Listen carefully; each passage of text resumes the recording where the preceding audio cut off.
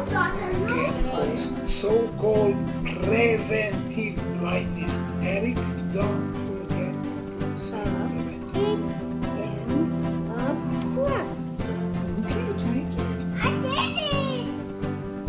Med Family is a show about a family journeying through medical school with kids and navigating married life. Tag along to see how we got here and where this journey is taking us.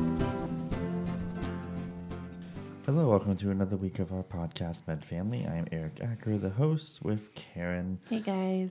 So we are obviously recording many days late, and I think that's just going to be kind of the norm at this point. We are we're on 8 South. So we For are this back week on and next. Stepdown. Yeah. So we're getting the acute, very acute patients, and trying to deal with being an intern and being, what all intern life is like, and dealing with the insecurity and lack of confidence in what you're doing, and that buys into not getting stuff done very quickly. So, and there's family stuff going on too, so. I guess so. What family stuff? Oh, well, like this week was the first week of faith formation for the kids, so that was something extra. And we have I think 10 doctor's appointments within the next month and a half, so. We're catching up on everything. We're catching up. But I will say, as much as this is my second go round with 8 South, I've not been on any other floor besides 8 South. So it's kind of crazy. I don't know what that means or what to try to tell me, but I don't know anything different. But I would say, compared to my first week on 8 South, I feel slightly better. I am still, I think, stumbling along here and there, but I think generally speaking, I'm not as late. I don't know. You can tell me. No, Eric hasn't come home quite as late. And then your text messages throughout the day are more optimistic. Well, minus the one I think. Minus Thursday, but Thursday was an exception because there was only 2 of them. There was 2 of us interns, one second year, and the third year senior was out doing interviews, and the other intern was on their day off, and it was a didactics day, so that means there's 3 hours of the day that's completely carved out for something else, and you can't really get work done. Your attending is supposed to be watching your patients, but a lot of the chats and the nurses still go directly to you, and anyway, it can be very stress-inducing during that time, especially when you have patients who are critically ill and you are trying to convert therapies from one. I think I've had DKA patients during this time, and it's converting them off of insulin and stopping the insulin infusion and starting the sub-Q insulin and having them eat and doing all that stuff is tricky to do when you're away from your computer, away from the floor, and you're just in between lectures and talks. You're trying to answer messages, put in orders and whatnot. And then, of course, that's 3 hours you don't have to write your notes. So, and then I think I had 2 discharges that day as well. So I had to get those discharges. Those needed to be done sometime between rounding and didactics. So that was fun. And also with all things with discharges, you do your medication reconciliation, you do all the other stuff you're supposed to do in orders, and then inevitably as an intern I feel like I kind of miss this, I miss that. And then of course we have care coordinators, we have pharmacists that will step in and be like, hey, you sure you want to do this?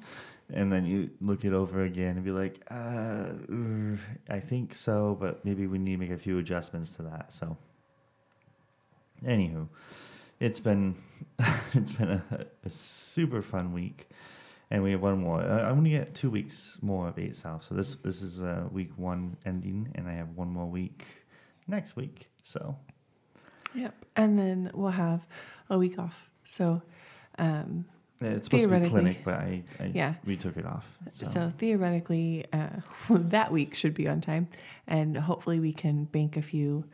And then after that, Eric will go to ED schedule. Yes, which we finally got. We did finally get the schedule for, and it was a lot of what we thought. We thought a lot of weekends. All weekends. All weekends. I don't have a weekend off during the ED rotation at all. No, there are some days where I'm like, oh, we could probably go to church. And then I was like looking at it, I was like, no, because he's going into work at like 10 o'clock at night and not getting home till 8 o'clock in the morning. That's not going to happen. I've heard it's okay. Like the rotation is actually not terrible, just because they don't expect a whole lot from internal medicine residents in the ED compared to the ED residents. So you're not really expected to take a lot of patients. That's essentially it. So and then of course I've heard the attendings and the residents are all very good and very nice. So they help you out a lot. And so that's, I think, what we're just looking forward to. Just trying to learn a little bit of the ED, emergency medicine, which hasn't always been a strong suit for me. And so I'm hoping at the end of it, maybe I'll have a little bit more confidence in dealing with some more urgent or emergent issues.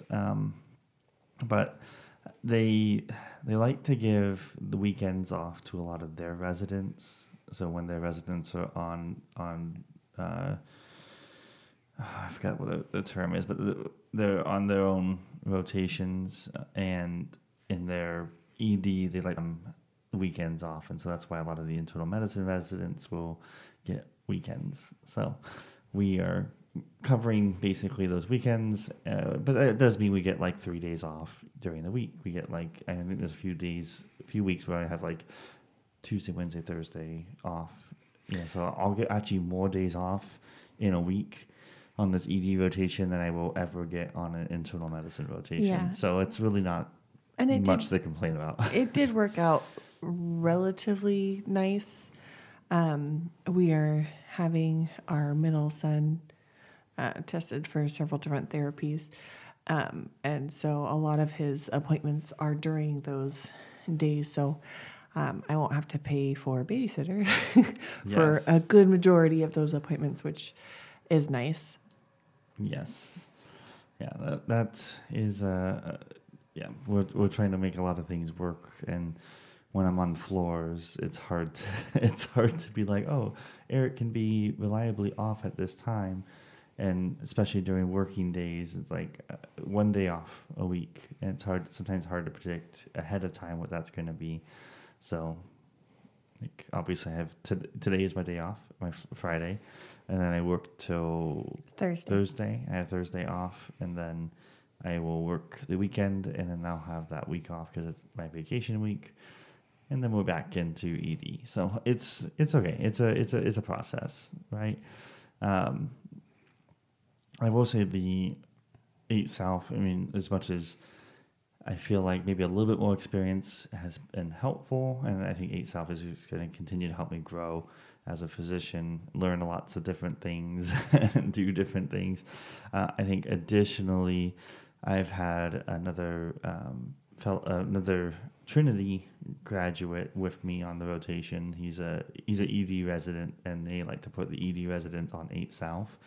And I think it's just a good learning experience for them, because the ED does do an ICU rotation as well, but it's not like the floors. A lot of times, like the floors, you'll have patients that aren't very, very sick. Like maybe they're sick, maybe they're in the hospital for a reason, but like maybe they're waiting for placement, maybe they're just waiting for treatment courses to finish up, maybe they're just waiting to get a little bit better before they go home. Whereas 8 South is, these people either should be in the ICU or are about ready to be in the ICU or are coming from the ICU. So these are patients who are a little bit more acute, and I think ED, if you want to go into ED, you'd rather see some kind of more acute patients and know how to manage them, because I think that probably translates okay in the ED. And then, of course, when they go to critical care, they have to do critical care kind of stuff. Yeah. Well, and they got the patients that they see and then admit because when you were on admit team, there was a lot of DKA patients that they admitted that went to 8 South because they don't tend to go to ICU. Unless you're like in a coma. Yeah. You're not going to go to ICU. Other facilities, that might be different.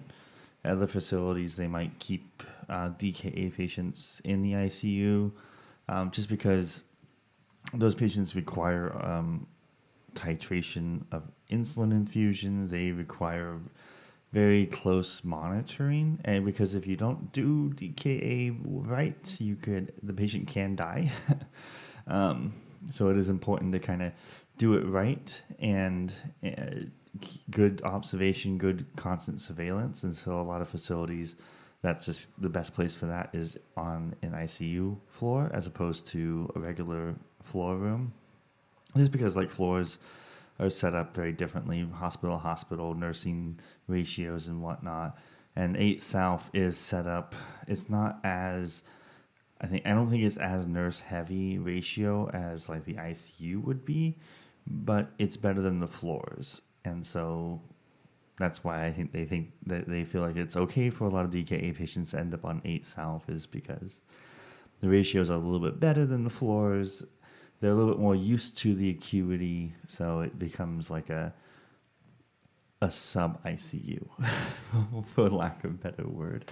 And then sometimes we do get patients who it does appear that they are sent to us to die, and that kind of sucks. But I think that's unfortunately the nature of medicine. Not everyone is somebody you can save. So that's a difficult thing to kind of live with. It's a difficult thing in general. Just a lot of patients who are coming to you who are just so sick. They have chronic conditions that are not going to get better, like cancers and stuff like that. And we can stabilize them best we can, but like it's going to get them eventually. And sometimes it's like, well, they're very sick. The disease is going to get them within the next few days, and that's when we have to have the goals of care conversations.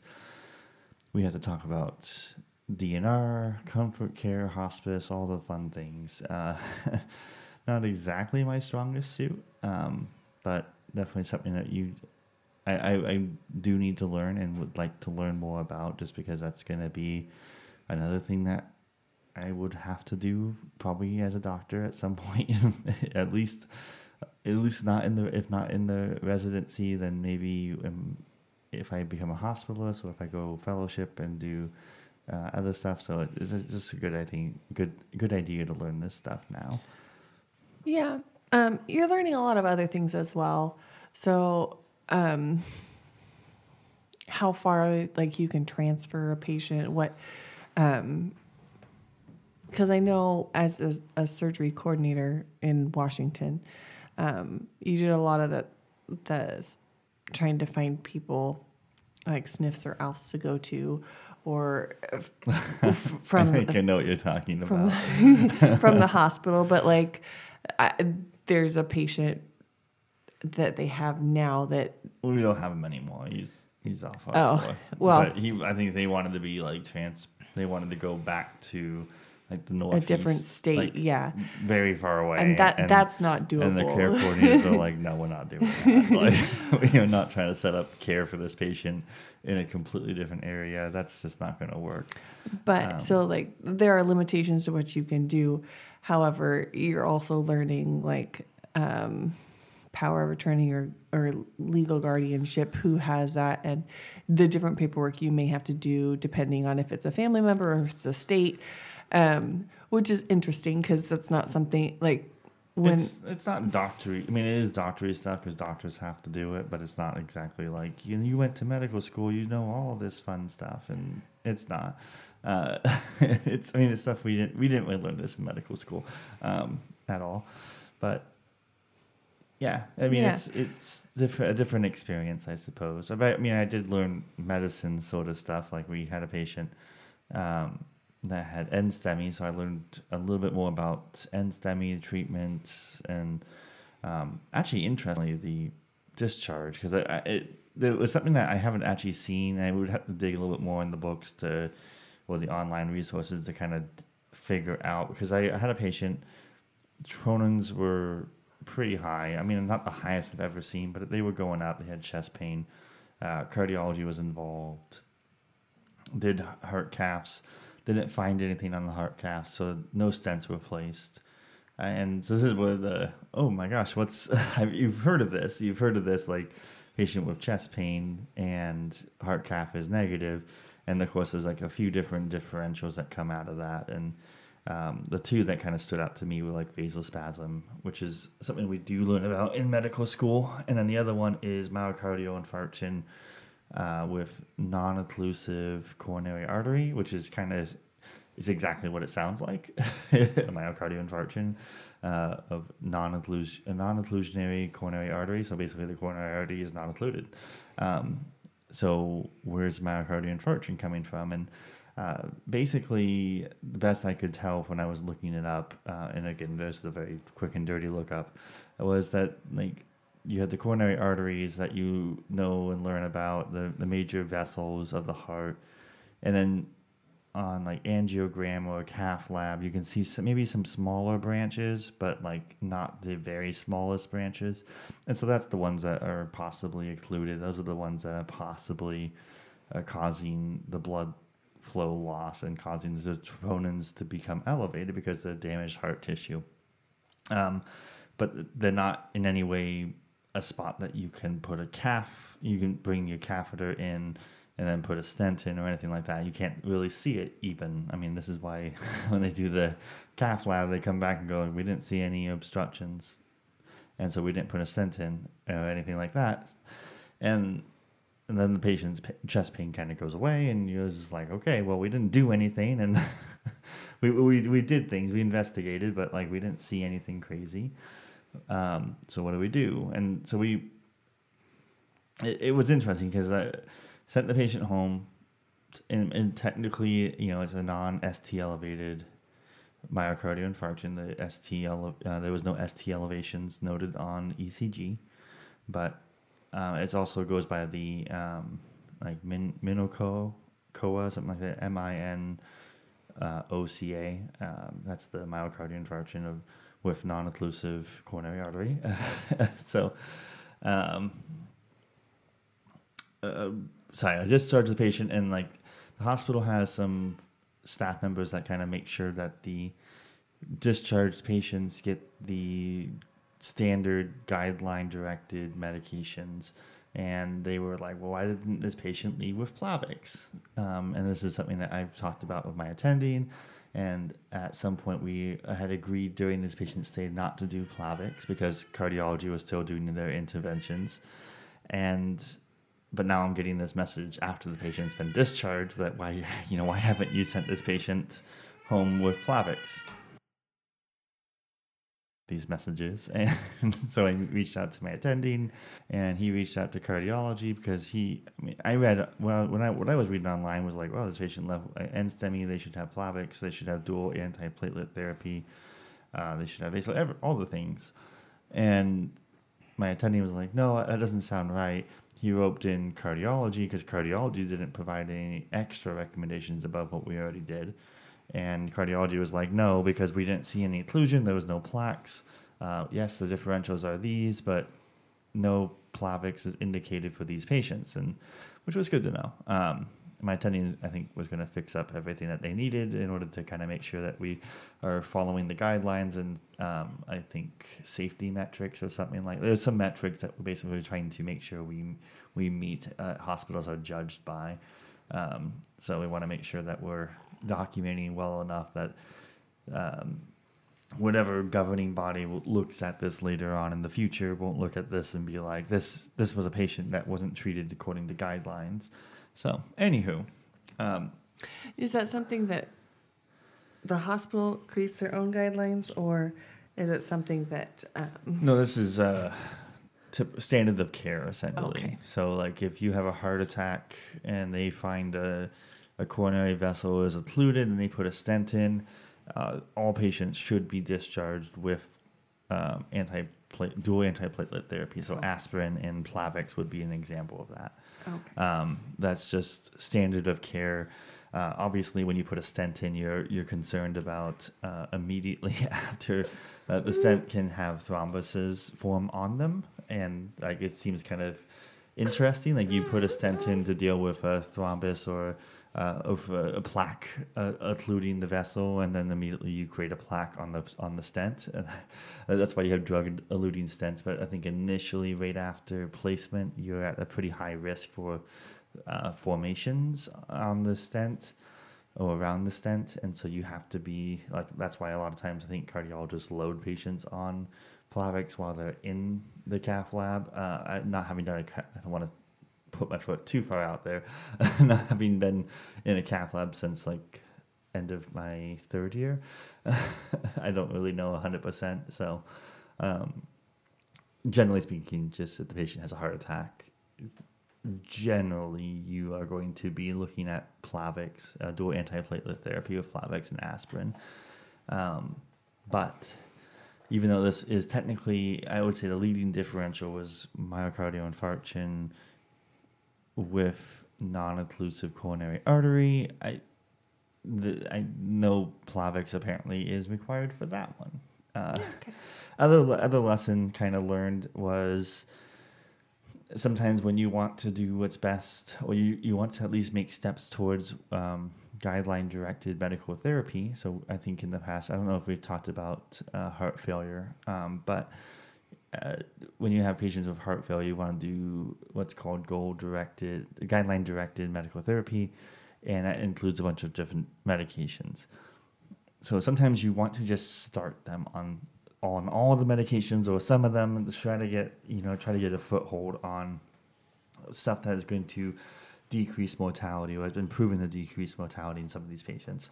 So like for congestive heart failure, I'm going to probably mess this up, but basically an SGLT2 has been a new addition to that guideline, but also consider it's like ACE, ARB, and then or Entresto. Entresto being the best. I think ACE is next best, ARB the least best out of that category. You need a beta blocker, but only one of the three: bisoprolol, carvedilol, or metoprolol succinate are the three beta blockers that have proven track records of decreasing mortality. And then I think it's an aldosterone antagonist, so like a spironolactone or pyranose, I think are the two in that category. So those are the guideline-directed medical therapies. But, big but here, sometimes you can't put patients on these medications because they have heart failure. These are the medications that are going to keep their hearts from remodeling badly, and that you could use, and it was going to decrease mortality. But like, what do you think is going to happen when you put someone on an ACE and a beta blocker, and their blood pressure is going to drop. So you can't hit them hard and fast with that. It's, put them into hypotension. So you got to start them off small. So guys, I'm kind of going around this a little bit. So an SGLT2, sorry, it's a diabetic drug. So like I think Farxiga and Jardiance. No, it's Farxiga and I think Jardiance, but don't hold me to that off the top of my head. But sorry, I don't remember a lot of these drugs off the top of my head. But they act by basically dumping glucose into the urine, which pulls off fluid, and so that's kind of a diuretic sort of effect. It's also great it's a drug we use for diabetes, but apparently they find that it works great for heart failure as well. So that's a diuretic. That can be a problem. Obviously, spironolactone is a diuretic of sorts. So all these things you got to be kind of cautious about. All diuretics can affect blood pressure to some degree. Obviously, lisinopril, it can affect blood pressure quite a bit. But if you have a patient with end-stage renal disease, then ACEs are probably not going to be very much of use, but I mean, at least diuretics aren't going to be very much of use. ACE, if you probably not a big deal if you have end-stage renal disease on dialysis, because you're not going to hurt the kidneys more. This is where it's like always fun when you do. Patient has, I think it's like patient has end-stage renal disease. Give them a high-protein diet. Patient has chronic kidney disease stage 3, low-protein diet. Because you're trying to keep the kidneys alive, Kidneys are dead. Don't care anymore. Well, I feel like we had this conversation in the car one day, where the most effective drug was also the most expensive drug, and so you also have to take into account, like, if I put my patient on this drug, when they leave the hospital, are they actually going to be able to afford to pay for the continuation of this drug? Yeah. So like I was mentioning like Farxiga, and I was mentioning Giardians, and I briefly mentioned Entresto. Entresto is the absolute best of the like if you have ACE, ARB, and Entresto, and you can choose. You don't want to double up, obviously. Don't double up. Don't do an ACE and Entresto. That's not a good idea. But like if you're like, oh, I can get this patient lisinopril, or I can do Entresto, give Entresto. Entresto is the best. Has the most significant reduction in mortality. However, it is also one of the most expensive. So you run the risk, obviously, like Karen was saying, if you give this to a patient who has like no financial means, it's going to be really hard for them to fill that prescriptions, whereas lisinopril is cheap. Yep. It's been out there for a long time. Well, it's just like it's why a lot of the elderly population that we serviced from our pharmacy in Washington, they were on warfarin. Like, yeah, there are better drugs that you don't have so many better drugs that you don't have to test your. The only thing is if you have. Yeah, warfarin is only thing that kind of jumps out at me for warfarin is heart valves, like artificial heart valves. Patients, I think, generally have to be on warfarin. Otherwise, like the other ones are just so much better. Like Eliquis and Xarelto are just like way better at treating patients in general. So, yeah, it's warfarin is not great, not preferred. And we were dealing with a technical issue, but Karen had made a mention, like, isn't that the drug you have to like constantly check? Yeah, yes. You have to constantly check blood levels. And then, but you're thinking about these patients, most of them are on Medicare.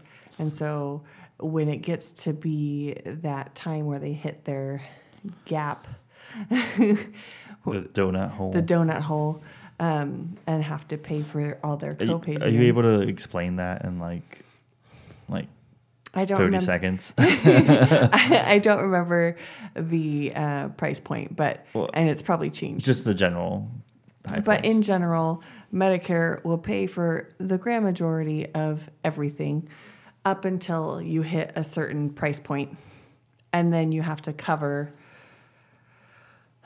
I don't know if it's like $1,000 or more.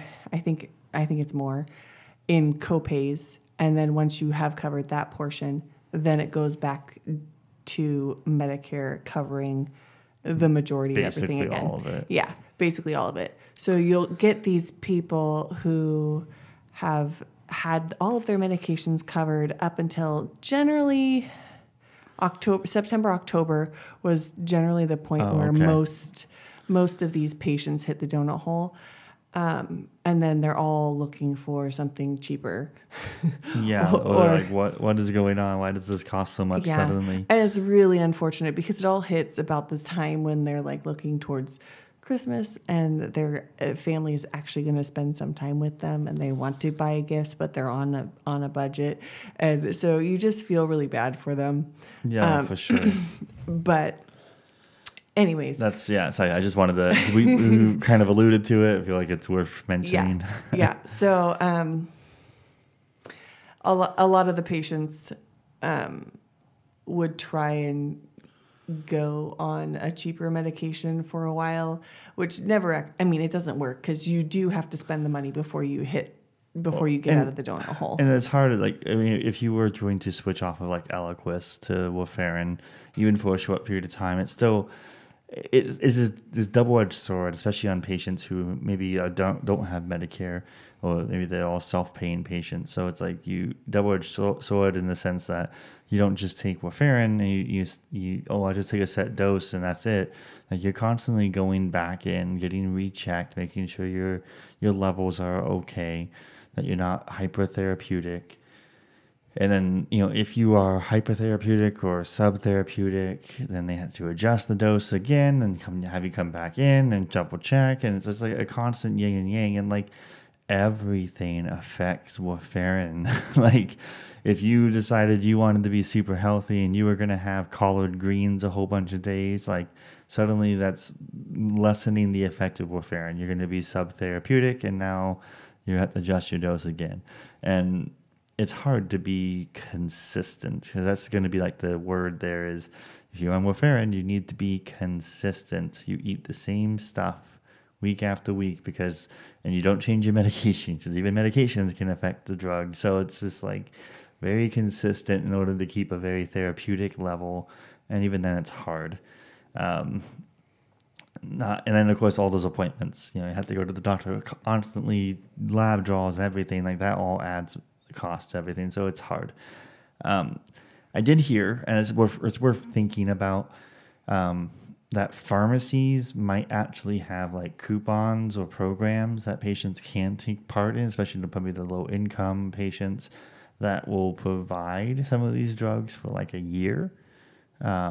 Depending on the drug, depending on like Xarelto or Eliquis and stuff like that. We were dealing with a patient that had it wasn't mine, but someone on the floor had a patient of PE, and they were talking about how the patient probably couldn't afford these things, and they were trying to get him on one of the DOACs, so Xarelto or not Xyloflex, sorry, Xarelto or Eliquis. And they were like, we can get him on for a year. This program basically gives him the medication for a year. But the problem was that this patient now needs lifetime medication. It's because this is not his first PE.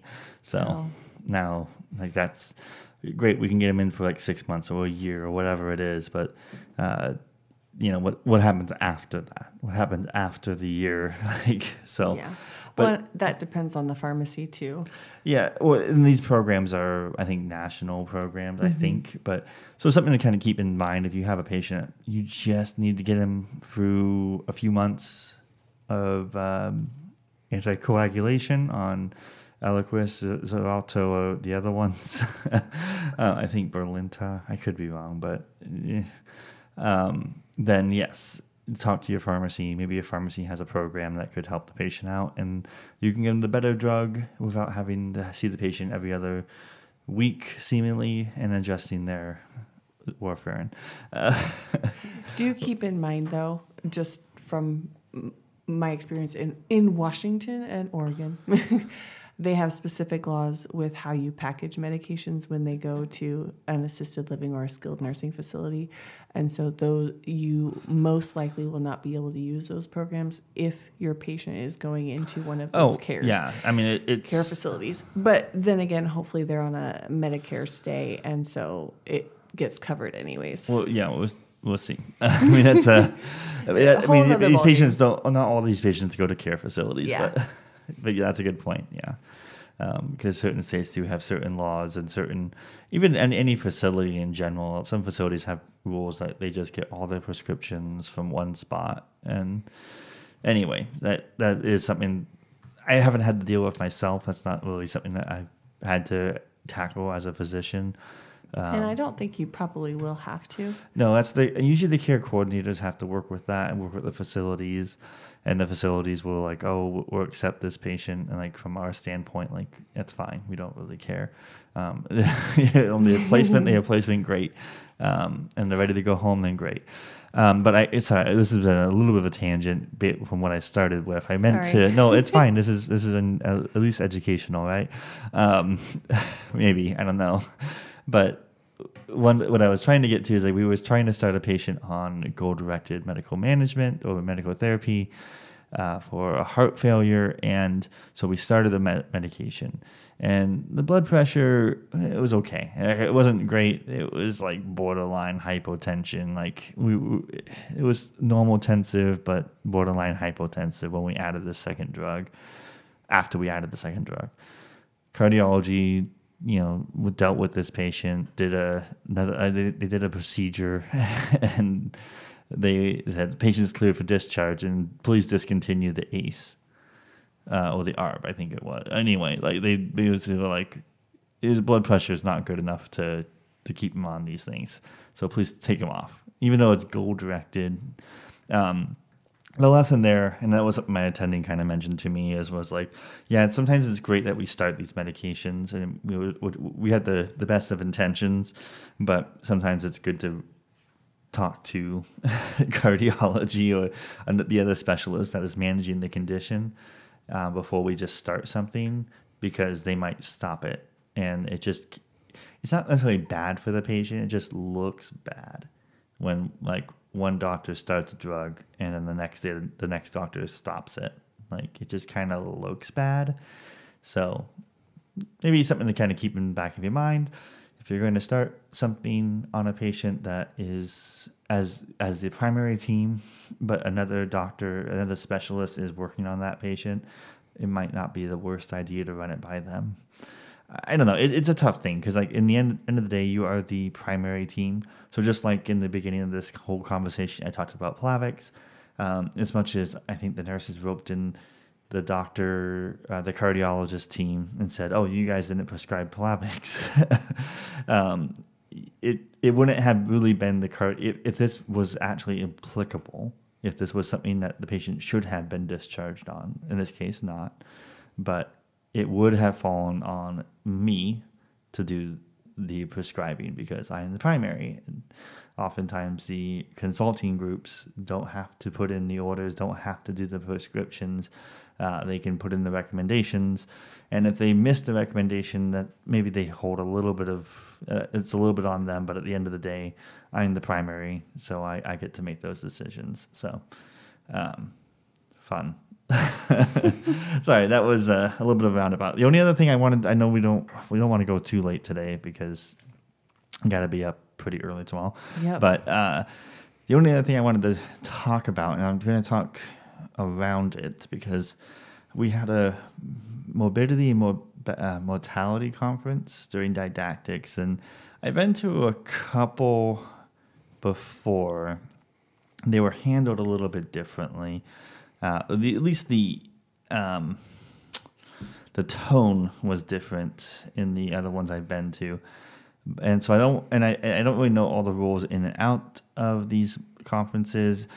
Generally, before they even start, they talk about how this is a learning environment. There's confidentiality. Of course, that's implied. That it kind of comes across as like we're going to talk about something very sensitive. That stays here. And so I can't talk really specifically about the case at all, but when I wanted to talk, I kind of wanted to hone in on one of the takeaway messages that a third year typically does the conference, or at least runs the presentation, and then the floor kind of opens up and has questions, and they voice their opinions, and it's kind of a time for people to ask questions and then get responses and hear from other perspectives. And I found myself agreeing half the time and disagreeing the other half. So, and I've had a little bit more time to think about it. It's been a day. I've had a day to think about it. So essentially, it kind of boiled down to there was a big theme. There's multiple little factorials that kind of went into the issues that were discussed. But one of the ones was they felt that the intern that did the discharge of the patient should have stood up for themselves and said no. And that that kind of struck me as interesting. So basically, the implication is that somebody who may not have been stable for discharge is being discharged. That's kind of setting that scene. And the intern is supposed to tell the attending, I will not discharge this patient. So I think on its face, sure. That makes sense. Like, as a doctor, you are the doctor. You are taking care of this patient. You probably shouldn't discharge a patient you don't feel is safe to discharge. On its face, that makes sense. But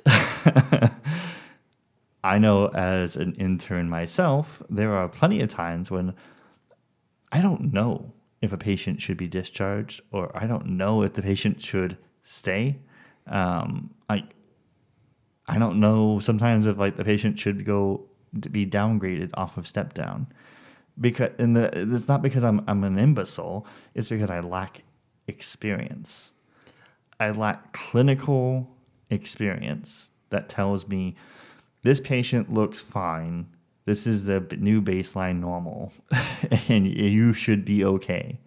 Well, and to be fair, in this case, I think this case is a few months old. Well, so if you... I don't really want to talk about the case Yeah, I know itself. You don't want to talk about the case itself, but it's a few months old. So if you think about it even further, the intern hadn't been an intern for very long. This was probably the intern's first floor rotation. And so that's what's kind of my sticky point is the whole notion, one of the biggest messages that the third year was trying to say is that the intern should have stood up to the attending.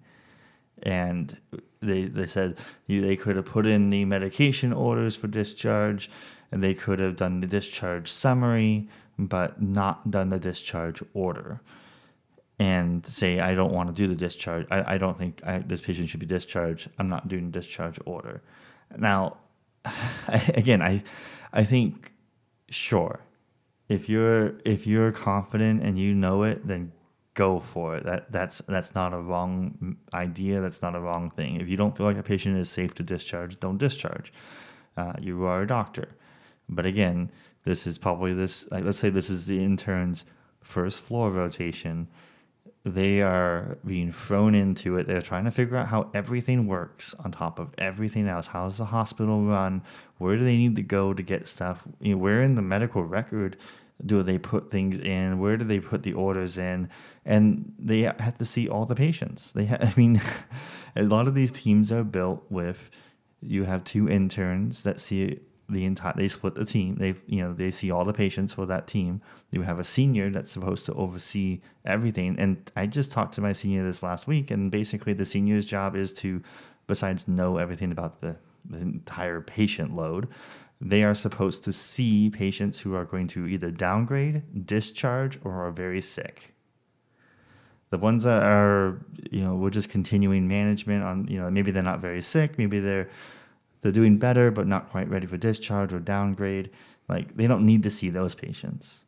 They do need to see the ones that they're going to discharge. So they do need to see the ones that they're going to downgrade, so that they can speak confidently during rounds that, yes, this patient does need to be discharged. And they also go to COC rounds. We have this thing where the care coordinators meet with the team, and then there's another person from the hospital, like a medical director, and they'll go through the entire census on that floor. And they'll talk about, what's the game plan with this patient? What's the discharge plan? Can this patient be discharged, et cetera, et cetera. Interns don't go to that at all. That's not what we do. Not at this point. So the senior has to know that. So the senior has to have seen this patient and agreed with a discharge. So I guess what I'm trying to say is it seems a little unreasonable to look at an intern in their first month and on the first floor rotation and say, you need to stand up to your attending. And honestly, it's not just your attending at this point. It's your attending and your senior. And you are the one that has the literal least amount of clinical experience on the team. So I just while I agree with the sentiment and the mentality, I just don't think that as an intern, I don't know if I would have had the clinical experience to say confidently, I don't think this patient is stable enough to go home. Well, there have been instances where you have come home and you've been like, I'm uncomfortable. Yeah. Well, or I ordered this because I was told to order this, but I don't know if that would have been the choice that I would have made. And it's not that... It just was different of opinion. Just difference of opinion. And that's fine. I mean, you're going to have that with doctors. That's why people go and get second opinions and third opinions. But, like, it would be very hard, I think, to stand up to senior... Yeah, so you're senior and you're attending, and I'm not trying to piss and moan about this too much, but I would say, like, even then, even in that scenario you just described, I come home and I'm not sure if I'd fully agreed with the plan, but we went ahead and did it. All those patients did just fine. Like, I was wrong. Like, I shouldn't have had a doubt. Like, it was a difference of opinion, and maybe they would have been fine with my plan too, but, like, they were fine on the other plan. So, like, again, my clinical experience isn't fantastic because I don't have it. That's what residency is all about. So that's one aspect that I didn't really like, that they were really, like, driving home. I get it. You want to empower doctors, the interns, second years, third years, whatever, to make medical decisions and stand up for themselves and stand up for what they think. Totally buy into that. There were other opinions I really do agree. I did tend to agree with, like, if you're unhappy with how the patient came to you, it's okay to be mad about it, but then shut up and get to work. Like, I kind of agreed with that. Like, the thought process was, like, you're a resident on a resident floor. You're going to get patients dumped on you, and it sucks. It's not fun. It's probably not good for the patient, but there's nothing you can do about it. You're a resident. Those patients are being dumped on you by an attending somewhere else. So you can be mad about it, but suck it up and get back to work and take care of the patient. And our program director, I think his final comment is do what's best for the patient. Like, if you're deciding what do you want to do in this situation, like, oh, do I want to discharge this patient I feel like is unstable, or do I want to keep him for a day? Just think about what is best for this patient and do what you think is best for the patient. And that was kind of his advice. And that's kind of cliche, but I think it makes sense. If you think you do what's best for the patient, you're not going to end up getting sued. Hopefully we'll have taken care of the patient. The patient will do well, whatever that means. So anyway, that was kind of a takeaway. I don't know. I'm still, I guess, chewing on a little bit. I tend to want to think about some of these things that we get told by seniors and third years they do have clinical experience, and then they're like, these interns should have figured it out. It's like, nah, what are you talking about? But that's why we have a residency, right? Like, that's why, we're being watched by seniors. We're not all by ourselves with, no one overwatching us. So I am thankful for that opportunity to be in a residency that does have seniors that are looking over you. So anyway, that was my soapbox, and I know we're getting a little bit long here. And then one of our children is starting to sing the song of his people. It's about that time of the night when he does that. Yeah. Anything you want to add, Karen? No. Any questions, feel free to follow us, or feel free to message us on MedFamilyMD on Instagram. Please follow us on any of the major platforms. For those of you who are in match, that's exciting. I hope you get lots of interviews. If you have any questions about the interviews or the interview process or what you should wear or lighting or any of that, feel free to shoot us a message. I don't know if we're going to cover that again. We can cover it briefly. It's not actually it doesn't need a long answer, honestly. So, we wish you the best of luck, and we will talk to you next week, maybe. Bye. Bye.